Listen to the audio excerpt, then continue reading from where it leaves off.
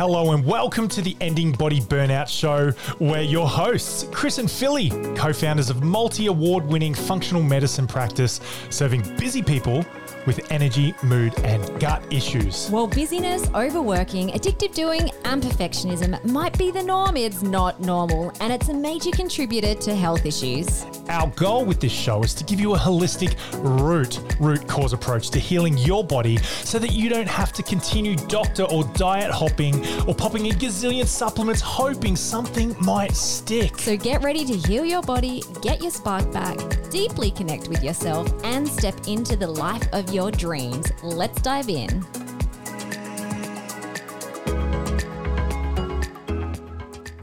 Hey guys, welcome to the Ending Body Burnout Show. Great to be here.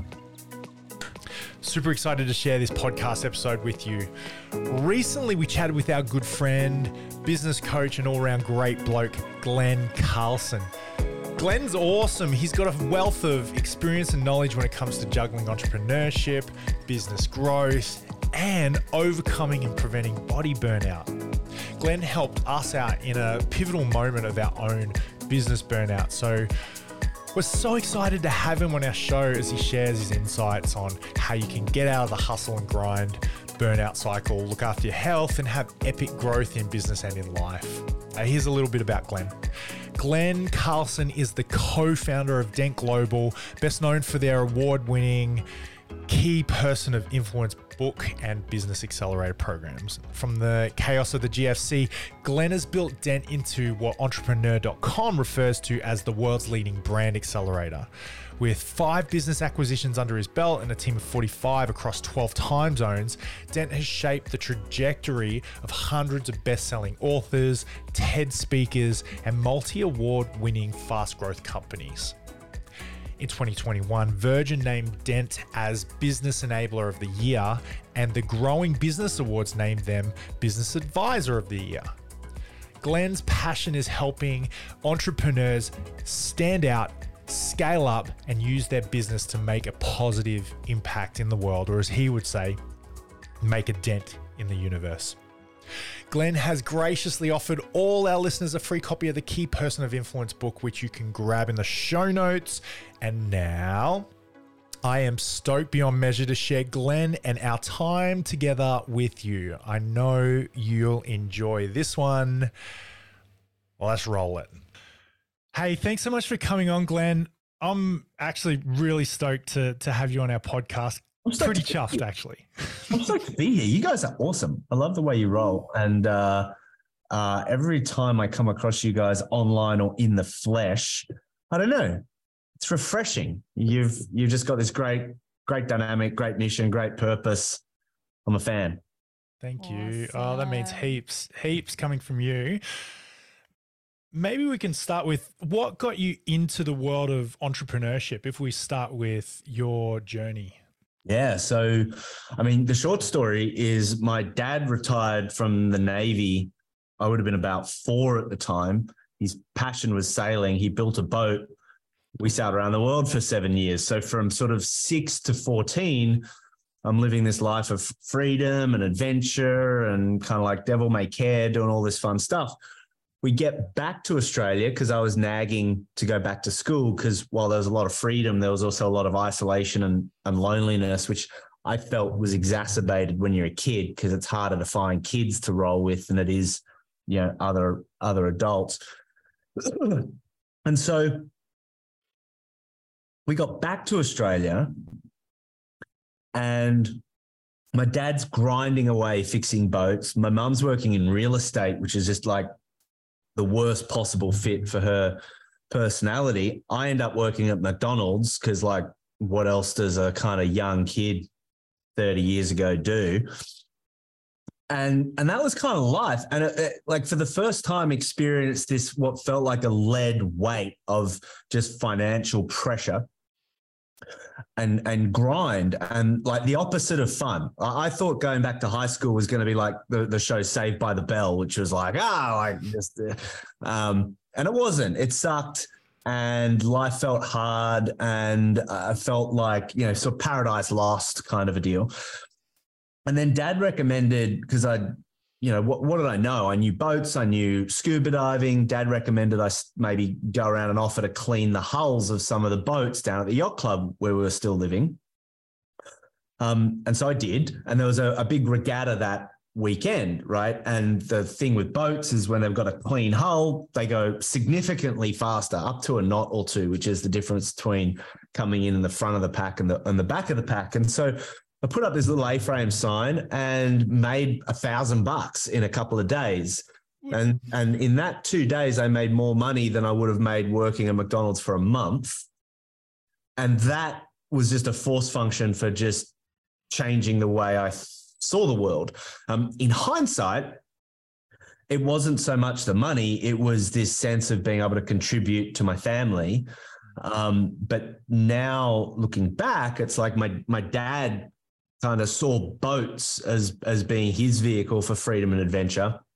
It was sort of in that moment that I realized business was going to be my vehicle for freedom and adventure. There was no one telling me what to do, make up my own rules, live or die by my own sword type of a thing. And I felt the sovereignty of that, the personal responsibility of that was actually all very aligned to the values that I'd kind of learned living on a boat. Because when you're in the middle of an ocean, there's no one going to come and help you, right? You got to be totally self-reliant. And working for someone else didn't seem to jive with that. So I think, people talk about their entrepreneur light bulb or seizure or whatever they call it.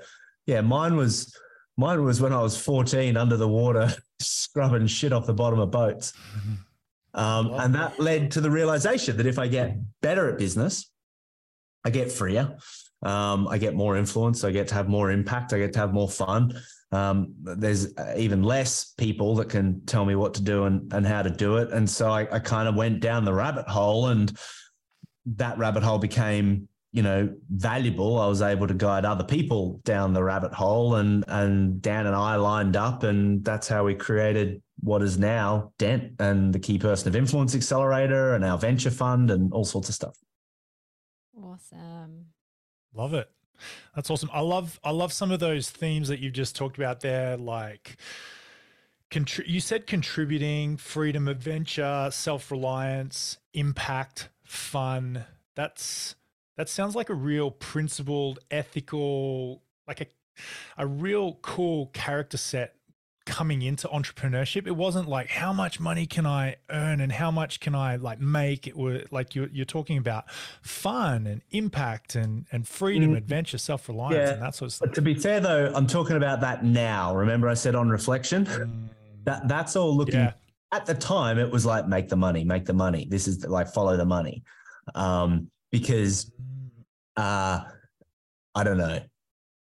I'm not much of a philosopher. I find it's very, very hard to hold, big philosophical ideas when you're broke and struggling. It gets much easier when cash is flowing from multiple sources while you sleep, whether you work or not. It's very easy. So no, I didn't have that level of self-awareness, let alone, set of principles then. It was just, I can make this money on my own. That was kind of the extent of it then. That was the sophistication of my philosophy. It's evolved. The philosophy's evolved in hindsight as you've grown up, hey? Well, I don't know. Did you see that Steve Jobs talk from Stanford when he says, you can't connect the dots looking forward, you can only connect the dots looking back? We called the company Dent as an homage to the guy, right? He said it's the role of every entrepreneur to make a dent in the universe. So I'm kind of a bit of a Steve Jobs fanboy in a lot of ways. And that really resonated. Like, you can't connect the dots moving forward, but you can connect them looking back. And if you can look back and connect the dots and then find the themes and then make sure, he didn't say all this, but you can then choose, well, what are the things I'm going to do in the future that align with the themes that made me happiest in the past? And that becomes the compass, right? So, I suppose over the last decade, really doing a lot of work into what are those dots and what are those themes and how do I make better decisions to kind of guide and govern my life and now my daughter's life and all that sort of stuff. But yeah, definitely definitely not as a 14-year-old kid just trying to get out from under the boot of trying to survive, basically, financially. Well, survive's not a fair word. Just trying to get by as a middle class kind of family. Yeah. Did your mum and dad, because correct me if I'm wrong, but your mum more in the natural therapies, energy healer? Is something like that? My parents broke up when I was about 18 for all the right reasons. They've been married for 26 years, 7 of those on a 40-foot fiberglass tube, which I think kind of counts for dog years, right? So anyway, they broke up for good reasons. And then mum kind of went on a bit of a, like, what's now right for me, and lit up when she found kinesiology. And she was in Perth and she went down a decade-long rabbit hole. She holds a master's in applied kinesiology. It was a 3-year degree that she had to complete before she, it's not one of these things where you go down the road and, get a mail-in order and you're a kinesiologist. It was a big deal. And, she was seeing clients and creating kind of, remarkable transformation. So she definitely holds the paradigm that as is the mind, so is everything else. And, it's not the outside stuff. It's not the external medicine or, that person's toxic and so therefore I'm sick. It's like, well, hang on a minute, let's recenter the lotus of control to within and then start making the best decisions outside, and using the body as a guide to try and clarify what is that kind of internal lotus, what does the body need. So wild stuff that she does on the table with her kinesiology. She doesn't do it so much anymore. You'd call her retired, I think, but certainly those philosophies are still there. Yeah, awesome. How did that, or did that reflect or cause you to look at your health in a different way? No. Well, I think while mum was going on her journey, I went on mine, and hers was more applied. Mine was more through, firstly, like drugs and psychedelics, and then that kind of cleansed the doors of perception, shall they say, to help me realize that, there's another layer to all of this, which is undeniable. And then I had a meditation mentor / kind of guru of mine that kind of explained, I can't remember his words, and I think I'm plagiarizing someone else's words here, but said something along the lines of, drugs are only a window. You can look through them to see what's on the other side, but they're not a door. Meditation is the door to the same place, right? And so I'm like, So then I began an exploration into meditation and consciousness and what is behind this sort of veil of Maya reality, whatever we want to call it. And did a Vipassana, a lot of 10-day or 10-day silent meditation retreats. So I went pretty deep, pretty fast. And that, I suppose, is what set up my own orientation to self and the seat of consciousness, my consciousness at least. And I think from there, my undefined health journey became. It's not like I had any kind of great epiphanies, but I guess it always gave me a bias towards taking responsibility for myself as opposed to abdicating that to somewhere else, which again aligned to the stuff I suppose my mum and dad taught me on the boat. Awesome. Now, a lot of business owners are prone to body burnout, juggling all the things. I think too, especially like what you talked about with the finances, it can get really stressful, even if you're doing the 9-to-5 job or trying to create a successful business. But there's a lot of stress that comes with running the business and wearing many hats. Yeah. Do you, along your journey, have you experienced your own type of body burnout or burnout that you'd be happy to share? Well, it was diagnosed as like adrenal fatigue, Yeah. right? So I'm assuming that's what you're talking about, like sort of thing, like just yeah. So and again, so it was around the same time that we were named the 9th fastest growing company in Australia. I was in 3 states a week, consistently every week, 50 weeks a year for about 3 years. So just relentless. Single, so I could pull it off, but living in airports, first name basis with most of the flight crew, literally. So, and dealing with the accelerated growth of a business for the first time. I built businesses before and achieved results before, but never and we're grown by another million, and we've grown by another million, and we've grown by another million. And it's like, okay, and try and bring on team. And now this team member's got a problem. This person's saying they don't have that information. This person's just quit. That person's burning out themselves, and I'm to blame, and this mistake's happening. And basically that suddenly at scale, with me traveling around and not everyone being all in one spot, I've heard it defined that stress is the gap between how things are and how you want them to be. And the more kind of emotional buy-in you have to that gap is the degree, or is stress, right? So the more pissed off you are that things weren't how I wanted them to be, that basically is that gap is kind of how I now think about stress. Whereas the Buddha would have just been more like, meh, no stress. Whereas I'm like, why won't they just do it the way I want it to be done? Why is this happening this way instead of this way that I would prefer it to be happening? Like, stress. Ignorant, didn't know this at the time, hadn't experienced it before, didn't kind of have the advice to preempt it. And so I think I massively underestimated the psychic burn of energy that had 24 hours a day, 7 days a week. Like I was just used to, I burn energy when I'm moving physically. And if I go for a big run, I'll be tired and maybe a bit the next day, etc.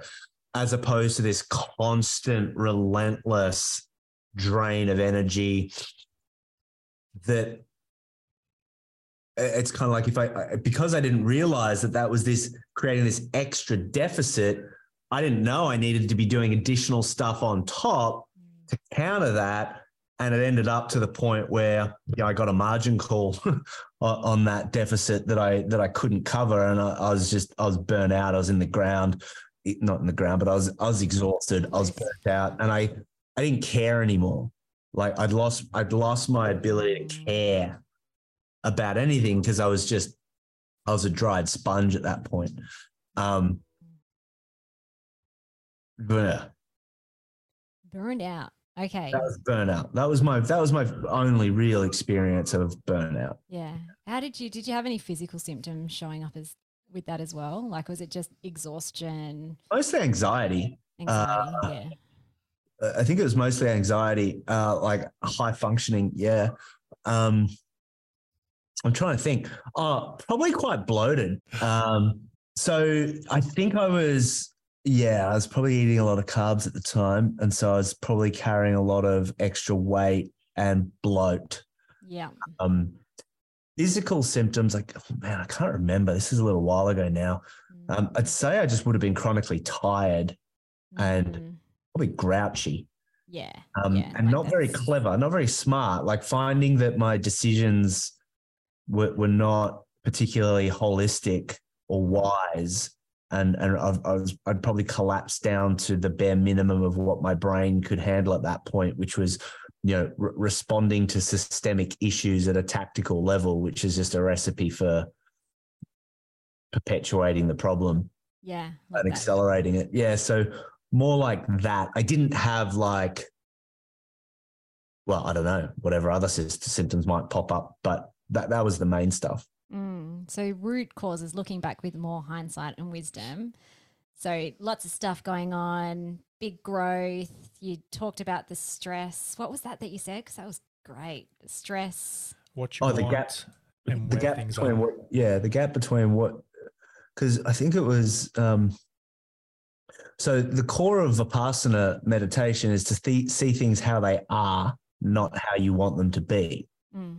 Right? Which is this notion of relinquishing attachment to something you have zero control of, which is the universe manifesting itself in front of you, right? Like, people get upset because of the weather. It's like, what a wild thing to get upset about, because no control of it, right?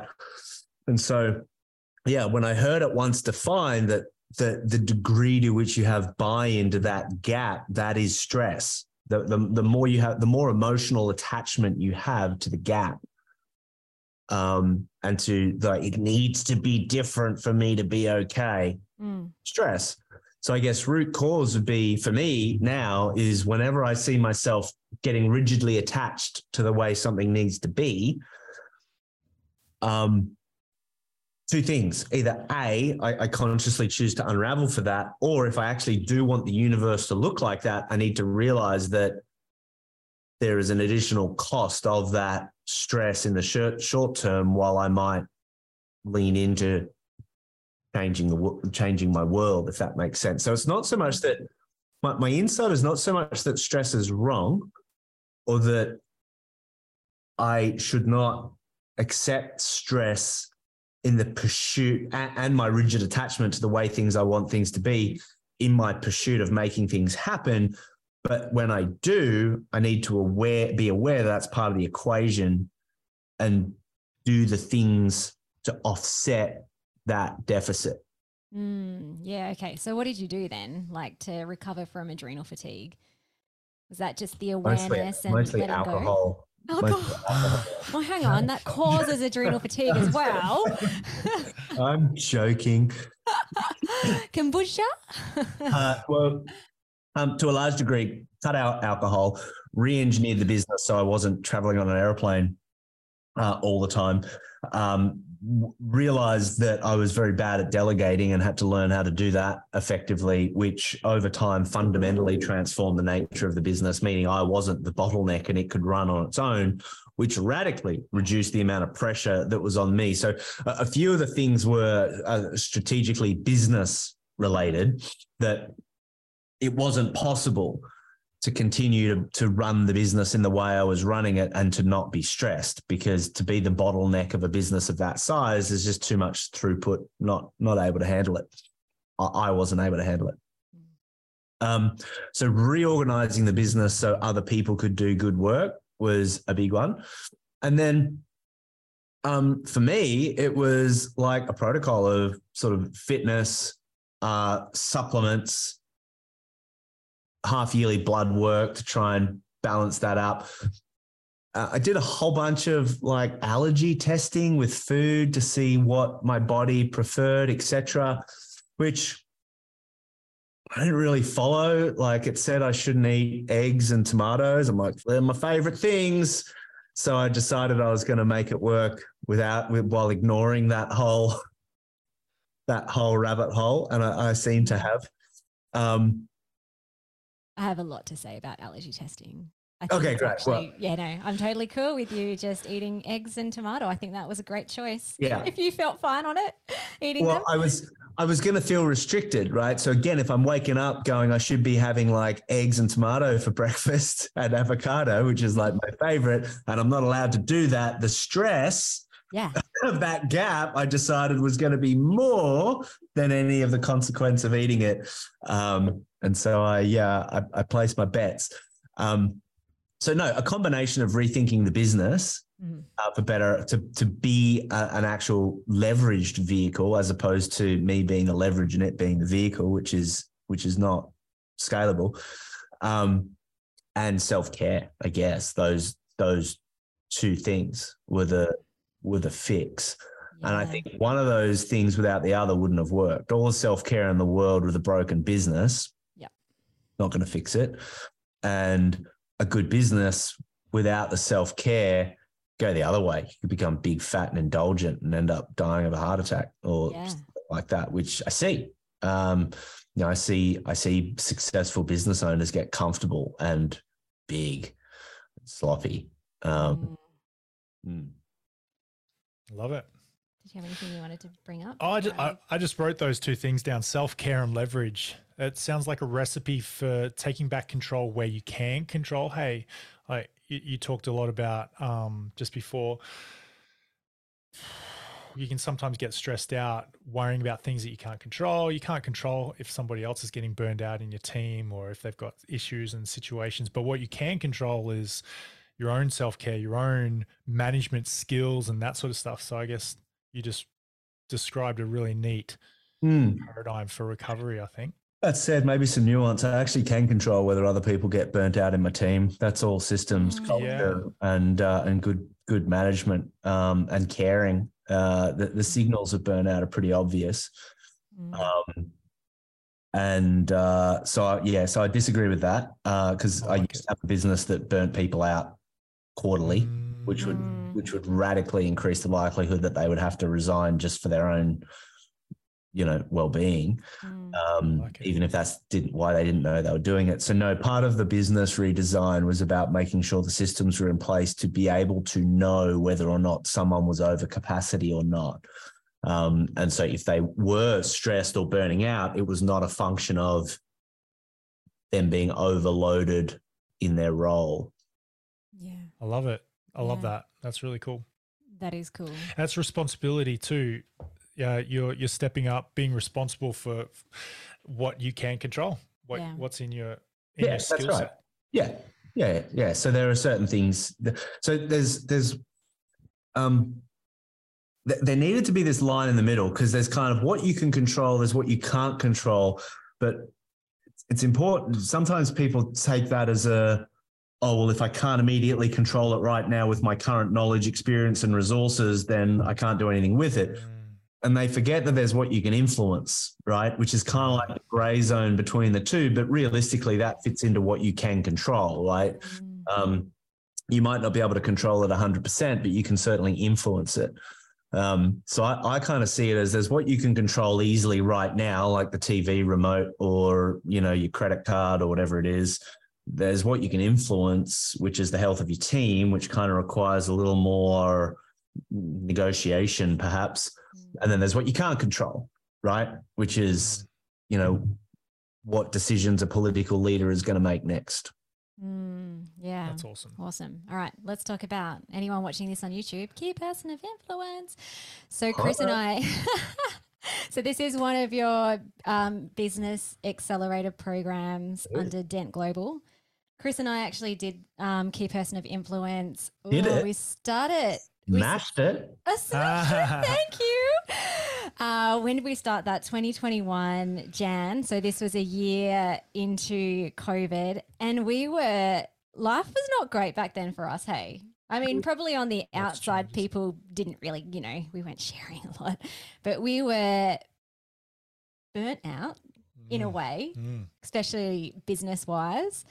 COVID led to the opportunity of shutting down one business, but then we put all our eggs into Chris and Philly Functional Medicine, and things weren't working the way that we were expecting or hoping it to be. We're going to take over the world.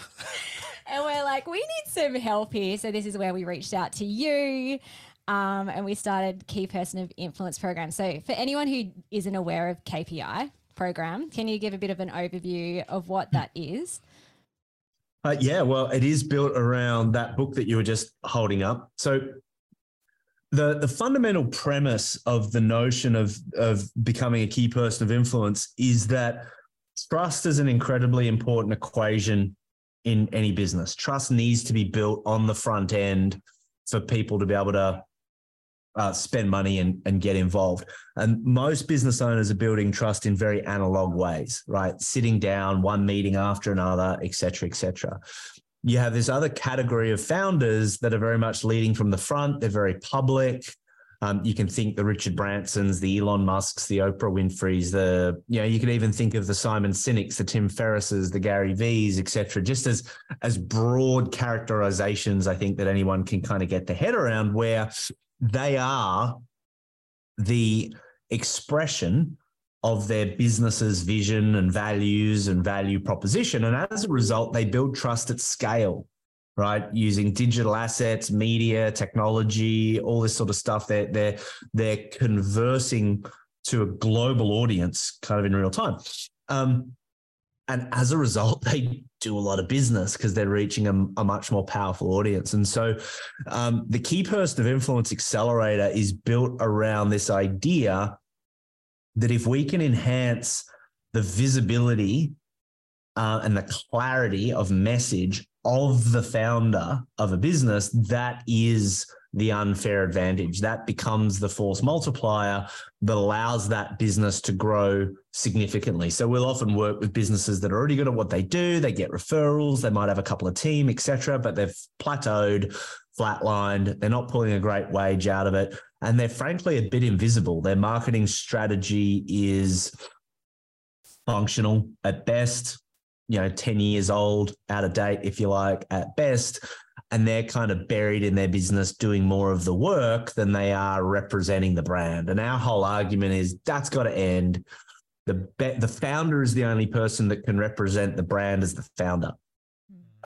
You can hire a manager, you can hire a salesperson, you can hire a head of operations, you can hire someone for delivery, but you cannot hire the founder to perform that visionary role as the key person of influence. And so because of that, we sort of argue that, look, if we were sitting on your board of advisors, we would say that you doing anything else than that super high value activity, and we break it down in the book around pitching, publishing thought leadership, scaling products, raising the profile and credibility of the business and the products and the brand, and doing partnerships with big players. Like those are the big five. If you're spending the majority of your time doing anything outside those five categories, it's a bad use of your time. It's an irresponsible deployment of capital, etc. So that's a message that usually resonates and lands to enough of a portion of the market that we built an accelerator around it, where we have it's a structured program. There's accountability, there's mentoring, there's guidance, because it's not like, oh, we're just going to show you how to run Facebook ads. To take someone on a journey to really becoming a visible leader in their industry, it really requires a cultural environment to inspire that. You can get anyone to do Facebook ads for you, but to really learn how to lead as someone in your industry visibly, which freaks out the monkey brain no end. The probably the most valuable layer of what we do beyond all of our growth systems is the community. And so we kind of bottle it all up, and that's the Key Person of Influence Accelerator. Yeah. Actually, this book, which I will put a link in the show notes if anyone wants to grab a free copy, of the Key Person of Influence book. But this was the first business book or marketing book that I read. I hated marketing and sales. Like, I was just like, I don't want to know any about this business stuff. I just love doing what I do and I love helping people. And then Chris is like, read this. And I read it, and every page I'm like, I could do this. It felt good. It felt good. It didn't feel kind of like the way I saw sales and marketing felt a bit icky in sales. But this was just like, just show up and shine and share your message because you genuinely want to help people. And then you package that all up into a process that actually works. Yeah, it's the hunter versus the gardener approach. Like, do you want to be going out hunting butterflies all the time, or do you want to grow a garden that just attracts them in? And most of the people that we work with, they don't want to be the hunt. They don't have to chase new business all the time. So it's like, okay, so then what is the ecosystem? Nature loves ecosystems, and ecosystems are attractive. So, if you wanted to have lots of butterflies in your garden, you could go to a gardener and find out, well, what are the plants you need to plant that are going to attract butterflies? It's the same with clients, right? You just work out, all right, what are the things that I need to build in my business ecosystem that are going to attract clients, and how do I put some layers in there so it builds trust and authority, like winning awards and getting featured in the media and, a few of these sorts of things. And it doesn't happen straight away, but over time, that ecosystem starts to compound and spool up like a real flywheel. And all of a sudden, people are 2, 3, 4 years into it, and all of a sudden their whole business and life is unrecognizable compared to what it was earlier. Because when the mindset shifts from just what I was doing, I'm just going to put activity in my business, and I am going to be one of the things that I talk about is that the job of a business is to deliver all this great output. The degree to which that business is broken is the degree to which the founder has to compensate with their time and energy. So I was compensating with a lot of my time and energy. What we teach in our accelerators is actually the thing to do is to work out what's the missing asset here. Like, what's the problem with the business? What's the missing thing we would need to build that would perpetually solve that problem? And that just compounds, because once it's built, it's done. And then we can build the next thing and the next thing and the next thing and the next thing, which becomes unlimited in terms of leverage that can be built, as opposed to if I was still limited by the amount of time and energy that I had in a day, I'd be very constrained. And so I think the accelerator helps, A, get people out of their own way, B, shift from a operator mentality to an owner mentality, but more with the community gives them like the courage, the permission. I don't know. You have to tell me to. The evidence as well. It's like the evidence. I think there were so many stories where I'm like, that's how we feel when we first start. And then it's like, oh my gosh, like 3 years in, completely different. Yeah. So it also, it's a wild thing to see, because it's so much bigger than me now. Like, as you well know, I'm not the guru. There's a whole ecosystem of wisdom kind of coming from it. So I get to now see it as a thing separate to me, which is pretty wild.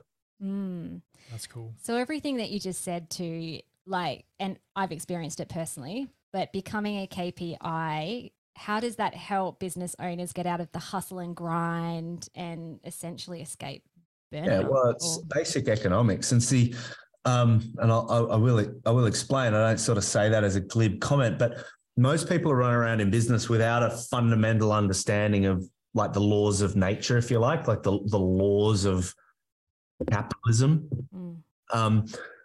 One is like supply and demand, where people like to think about ways to make their business better, but they tend to default that thinking to how to deliver better value to a customer. So that could include how to hire a better team to do that, how to have a great culture so their clients' team like showing up every day, how to get feedback loops and net promoter scores to optimize, the customer experience, which sounds like a noble goal. And of course, it's the ticket to the game. But the problem is what that is in fact doing is building excess capacity, which is another way of saying building excess supply. You're working out how to create like really lots and lots of supply to the market. The law of supply and demand, the foundation of, economic principles, is if that supply is less than the available demand of people that want to buy not just the market, but your particular thing, doesn't matter how good you are at delivering value, you will not make money. You might make revenue, but you won't make profit because the market is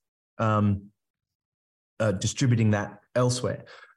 And so part of becoming the key person of influence is it creates a force function where you have to see the other side, where really the key person of influence primary job is the manufacture of demand, right? How do I position myself and the brand of my organization where there is always more people wanting to do business with us than we have capacity for, which equals profit, right? It's the only way that profits get realized in a business. And that can be engineered. That's not luck. That is by design, right? And most people don't go around waking up in the morning thinking about sales and marketing. They think about tinkering with how to improve their business. And so I guess the number one thing we do is we create a bit of a cultural resistance to not get caught into the trap of just optimizing delivery and to start optimizing the system that manufactures demand, right? So that would be one key thing, that just understanding the basic fundamentals of supply and demand. It's like, okay, we've always got to have more demand. And as we're scaling, we've got to be scaling demand first. Again, people like to scale supply first and then wonder why growth sucks so much cash and isn't profitable. It's because they haven't front loaded the demand as step one in their strategy. That's the first piece. The second piece is that, again, the way capitalism tends to work is resources will tend to be placed where they are most efficient, right? So you're all priced in a way where they're most efficient. Like, you're not going to go and pay $10,000 for a hammer. Government might, but you won't, because you're like, well, that doesn't make any sense. I'd use a brick if I had to get the job done. So it tends to equilibrate. So if a business owner is really just showing up as a manager, right? They're doing management work in their business, and I jump on Seek or a job finder website. It's a Seek in Australia, but for your international audience, I can find a manager for call it 110 grand a year for a business doing under job. How do they expect to grow a multi-million-dollar business doing the work of $110,000? Answer to that is they can't. They have to move themselves up the organization hierarchy into the rarefied air of doing the stuff that only they can do as the founder, right? Like, Elon Musk can't hire someone to be the evangelist for Tesla or for SpaceX in the way that he can, right? Same with Branson. Like, there's this certain thing that can't be delegated. You can't hire for it. And it's vision, it's values, it's value proposition, right? It's really getting clear on that, and the strategy and the courage to make the big decisions and pull off the big plays, etc. Everything else can be delegated. And so then the question becomes, well, okay, if I want to spend more time up in that level of real influence and not in my business, what are the skills I need to master? And our argument is you need to be great at pitching and communicating value and changing the way people think, right? Paradigm building is pitch. You need to be seen as credible, which is publishing. You need to be scalable beyond your time, which is productizing.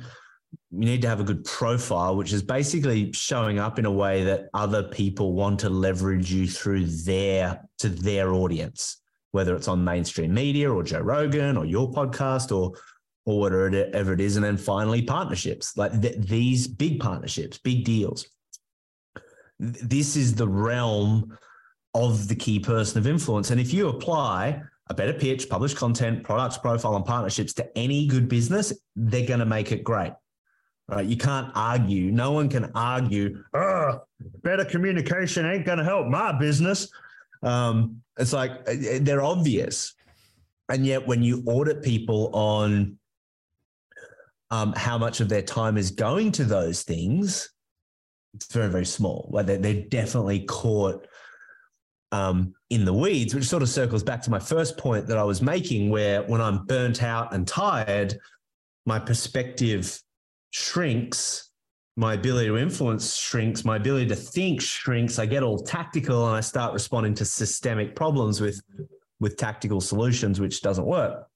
And so, I think what you do is great, because on one side, we work to elevate thinking and strategy and action, and you guys support it with the self-care, the wellness to make sure that there's fuel in the tank to burn. Because I really do think, like, if you don't have the self-care, the energy, the clarity, the ability to stay in front of the stress of the chaos of business, you just can't think as well. Like, you can't think big. And so then you're kind of constrained by your own level of energy, regardless of how much you'd want it to be different. It's hard to see big picture when your world is on fire. It's not safe. It's scary. It's frustrating. Yeah. Nervous system is just like, You said before, what did you say? Becoming a key person of influence freaks some people out. So a lot of that comes back to like deeper roots of self-doubt, imposter, monster, those labels. And actually we find too that deepest root causes of why someone's body burns out in the first place often comes back to these dysfunctional beliefs we have simmering underneath. I had a consult with someone recently who was constipated.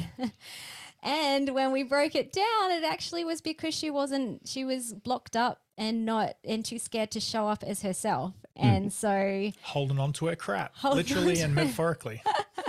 So what are your thoughts around that? Because I'm sure you get that objection quite a lot. Yeah. Like, how do you work through these feelings of not being good enough? Can I do it? We Whether don't. it's business or anything. Yeah, we don't. We have a bit of a shortcut,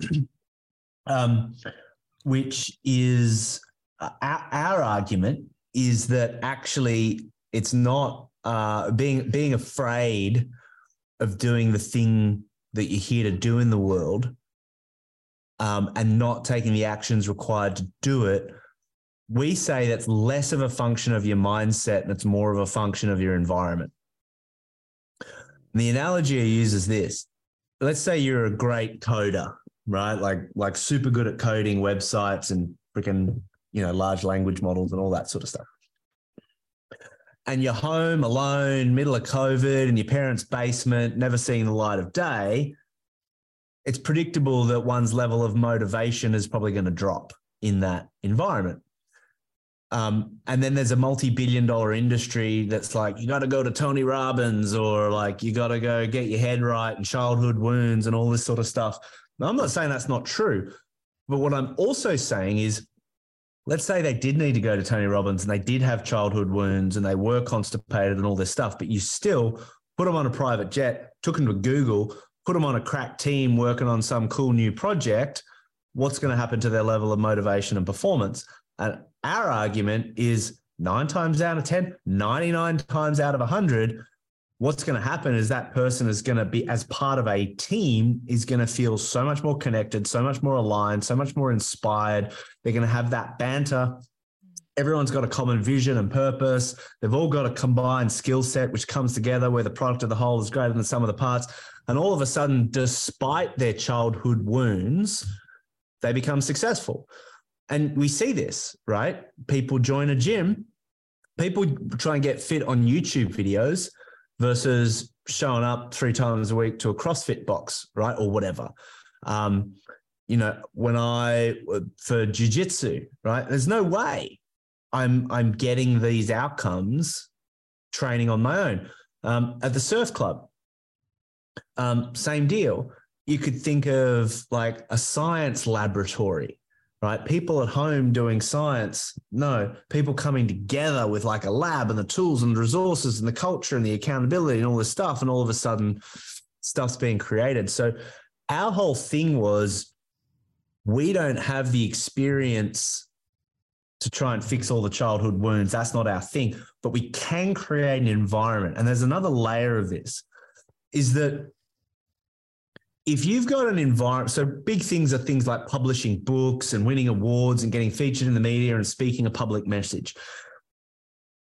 If you're coming from a friendship circle, family and friendship circle, where people are not doing that, and by definition, you're going to have to do something that is not part of the current culture of your tribe, that is the biggest alarm bell that is built into our neurology over 100,000 years. Align to the tribe.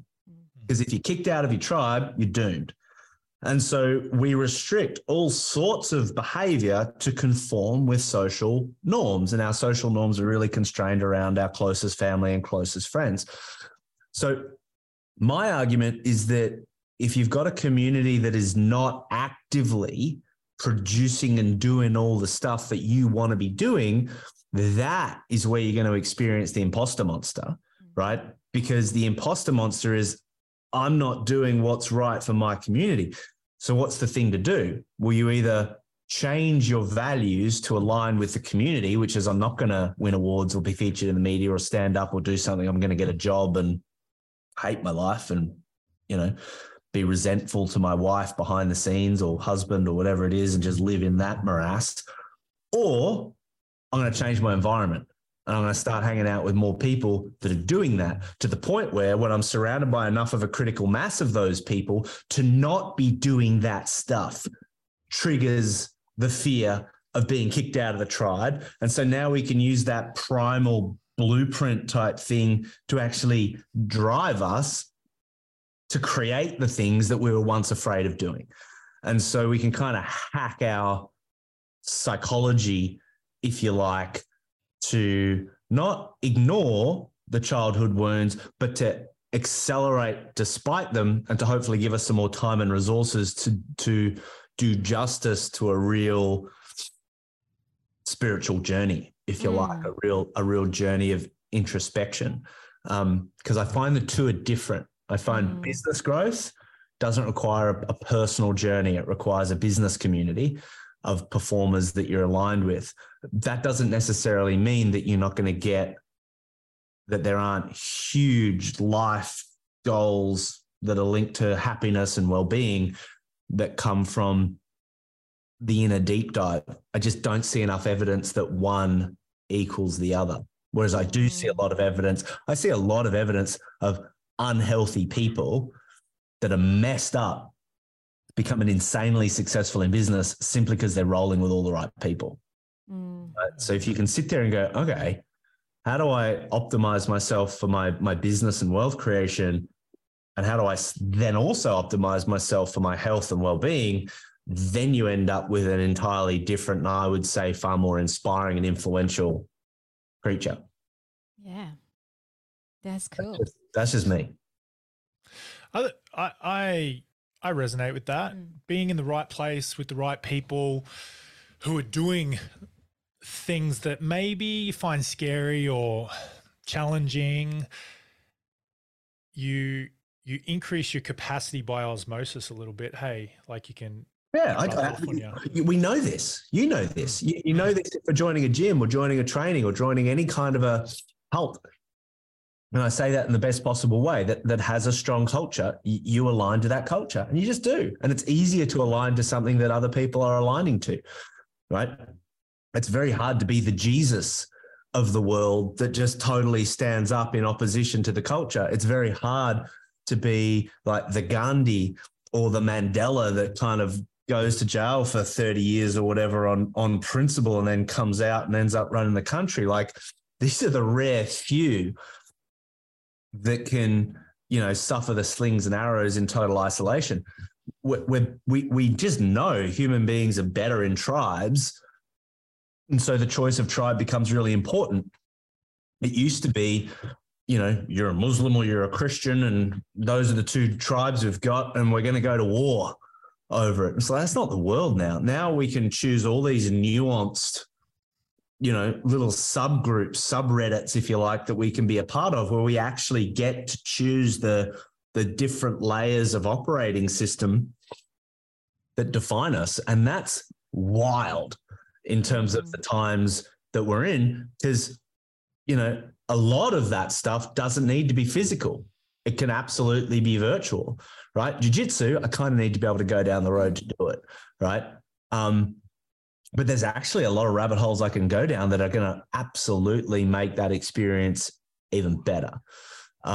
There's lots of things where it's not necessary. And these tribes, if you like, are virtual, and they're changing people's lives in all sorts of different ways and areas, not just business and health. And I think,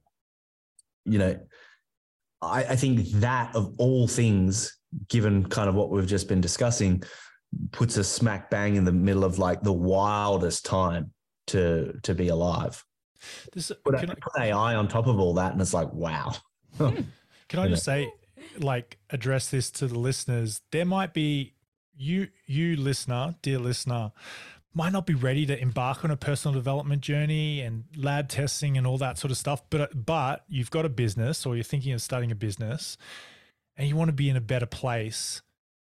So being surrounded by people who are successful in their businesses, I think that's what you're saying. Hey, Glenn, like, that is the shortcut to business success, being in the right place, right time, right people. Well, that's Right my process. argument. Right Yeah. process. But I'm not saying it should be one or another. In fact, I think be my whole both. I argument reckon of it could be is it both. really should be both, or you're in trouble, right? Because eventually one will unbalance the other, and it's not hard or difficult to do both.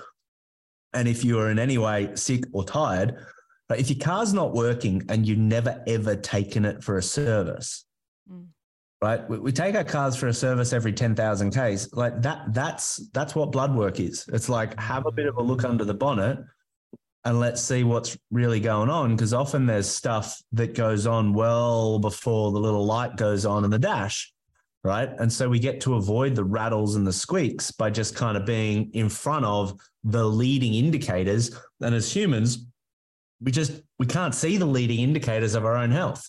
Right? Science can see them, blood work can see them, except stool tests can see them.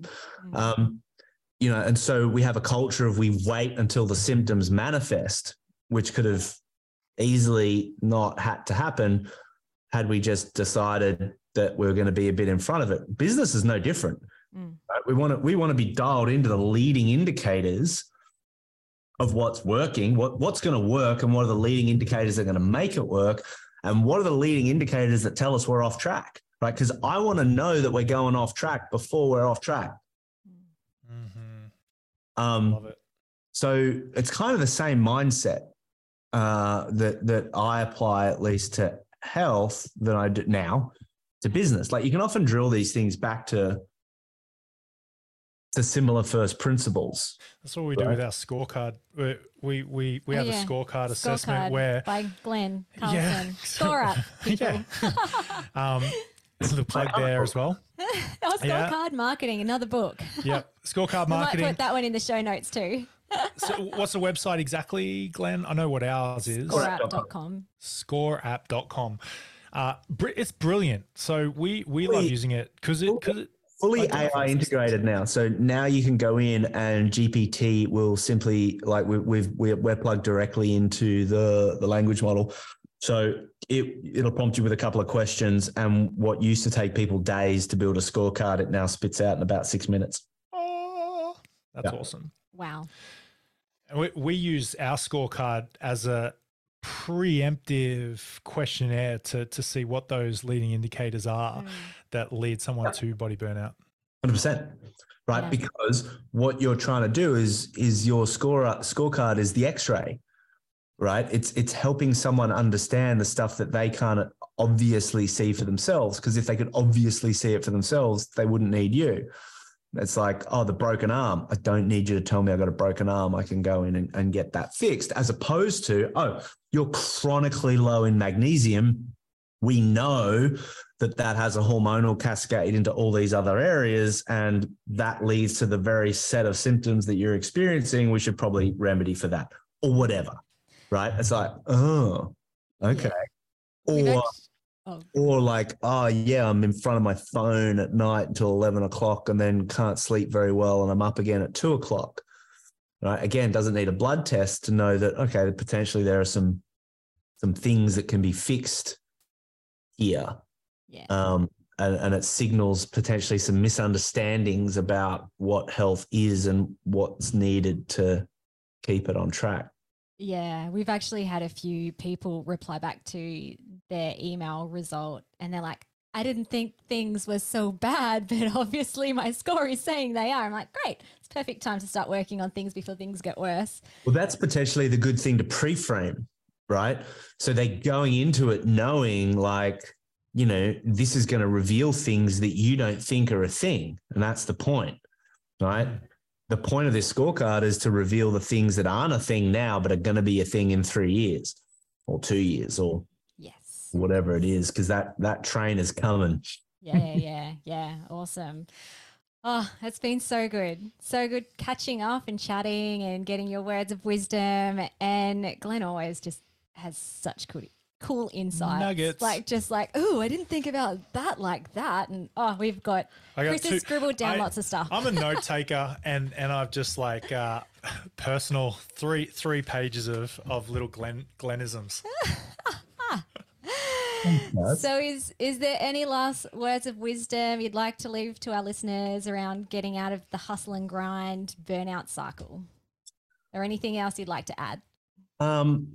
Well, I would say that it's kind of not negotiable.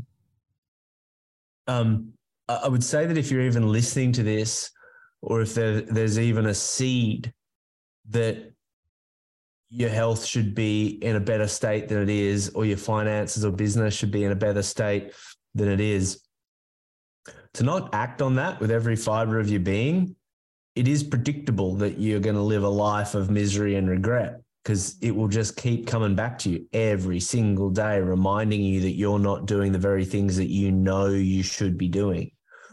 And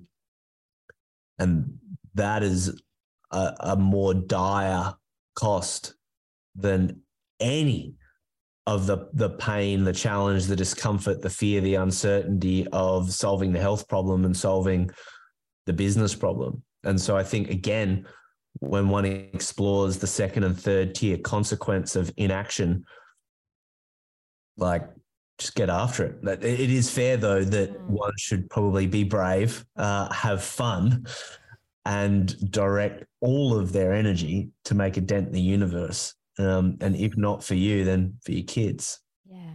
Awesome. Love it. I love it. All right. So good. Thank you so much. That's awesome. Thanks, Chris. Thanks, Philly. Thanks for having me. No worries. We'll stick around, Glenn. But thanks so much, everybody, for tuning in to our podcast episode. We will chat to you on the next one. Peace.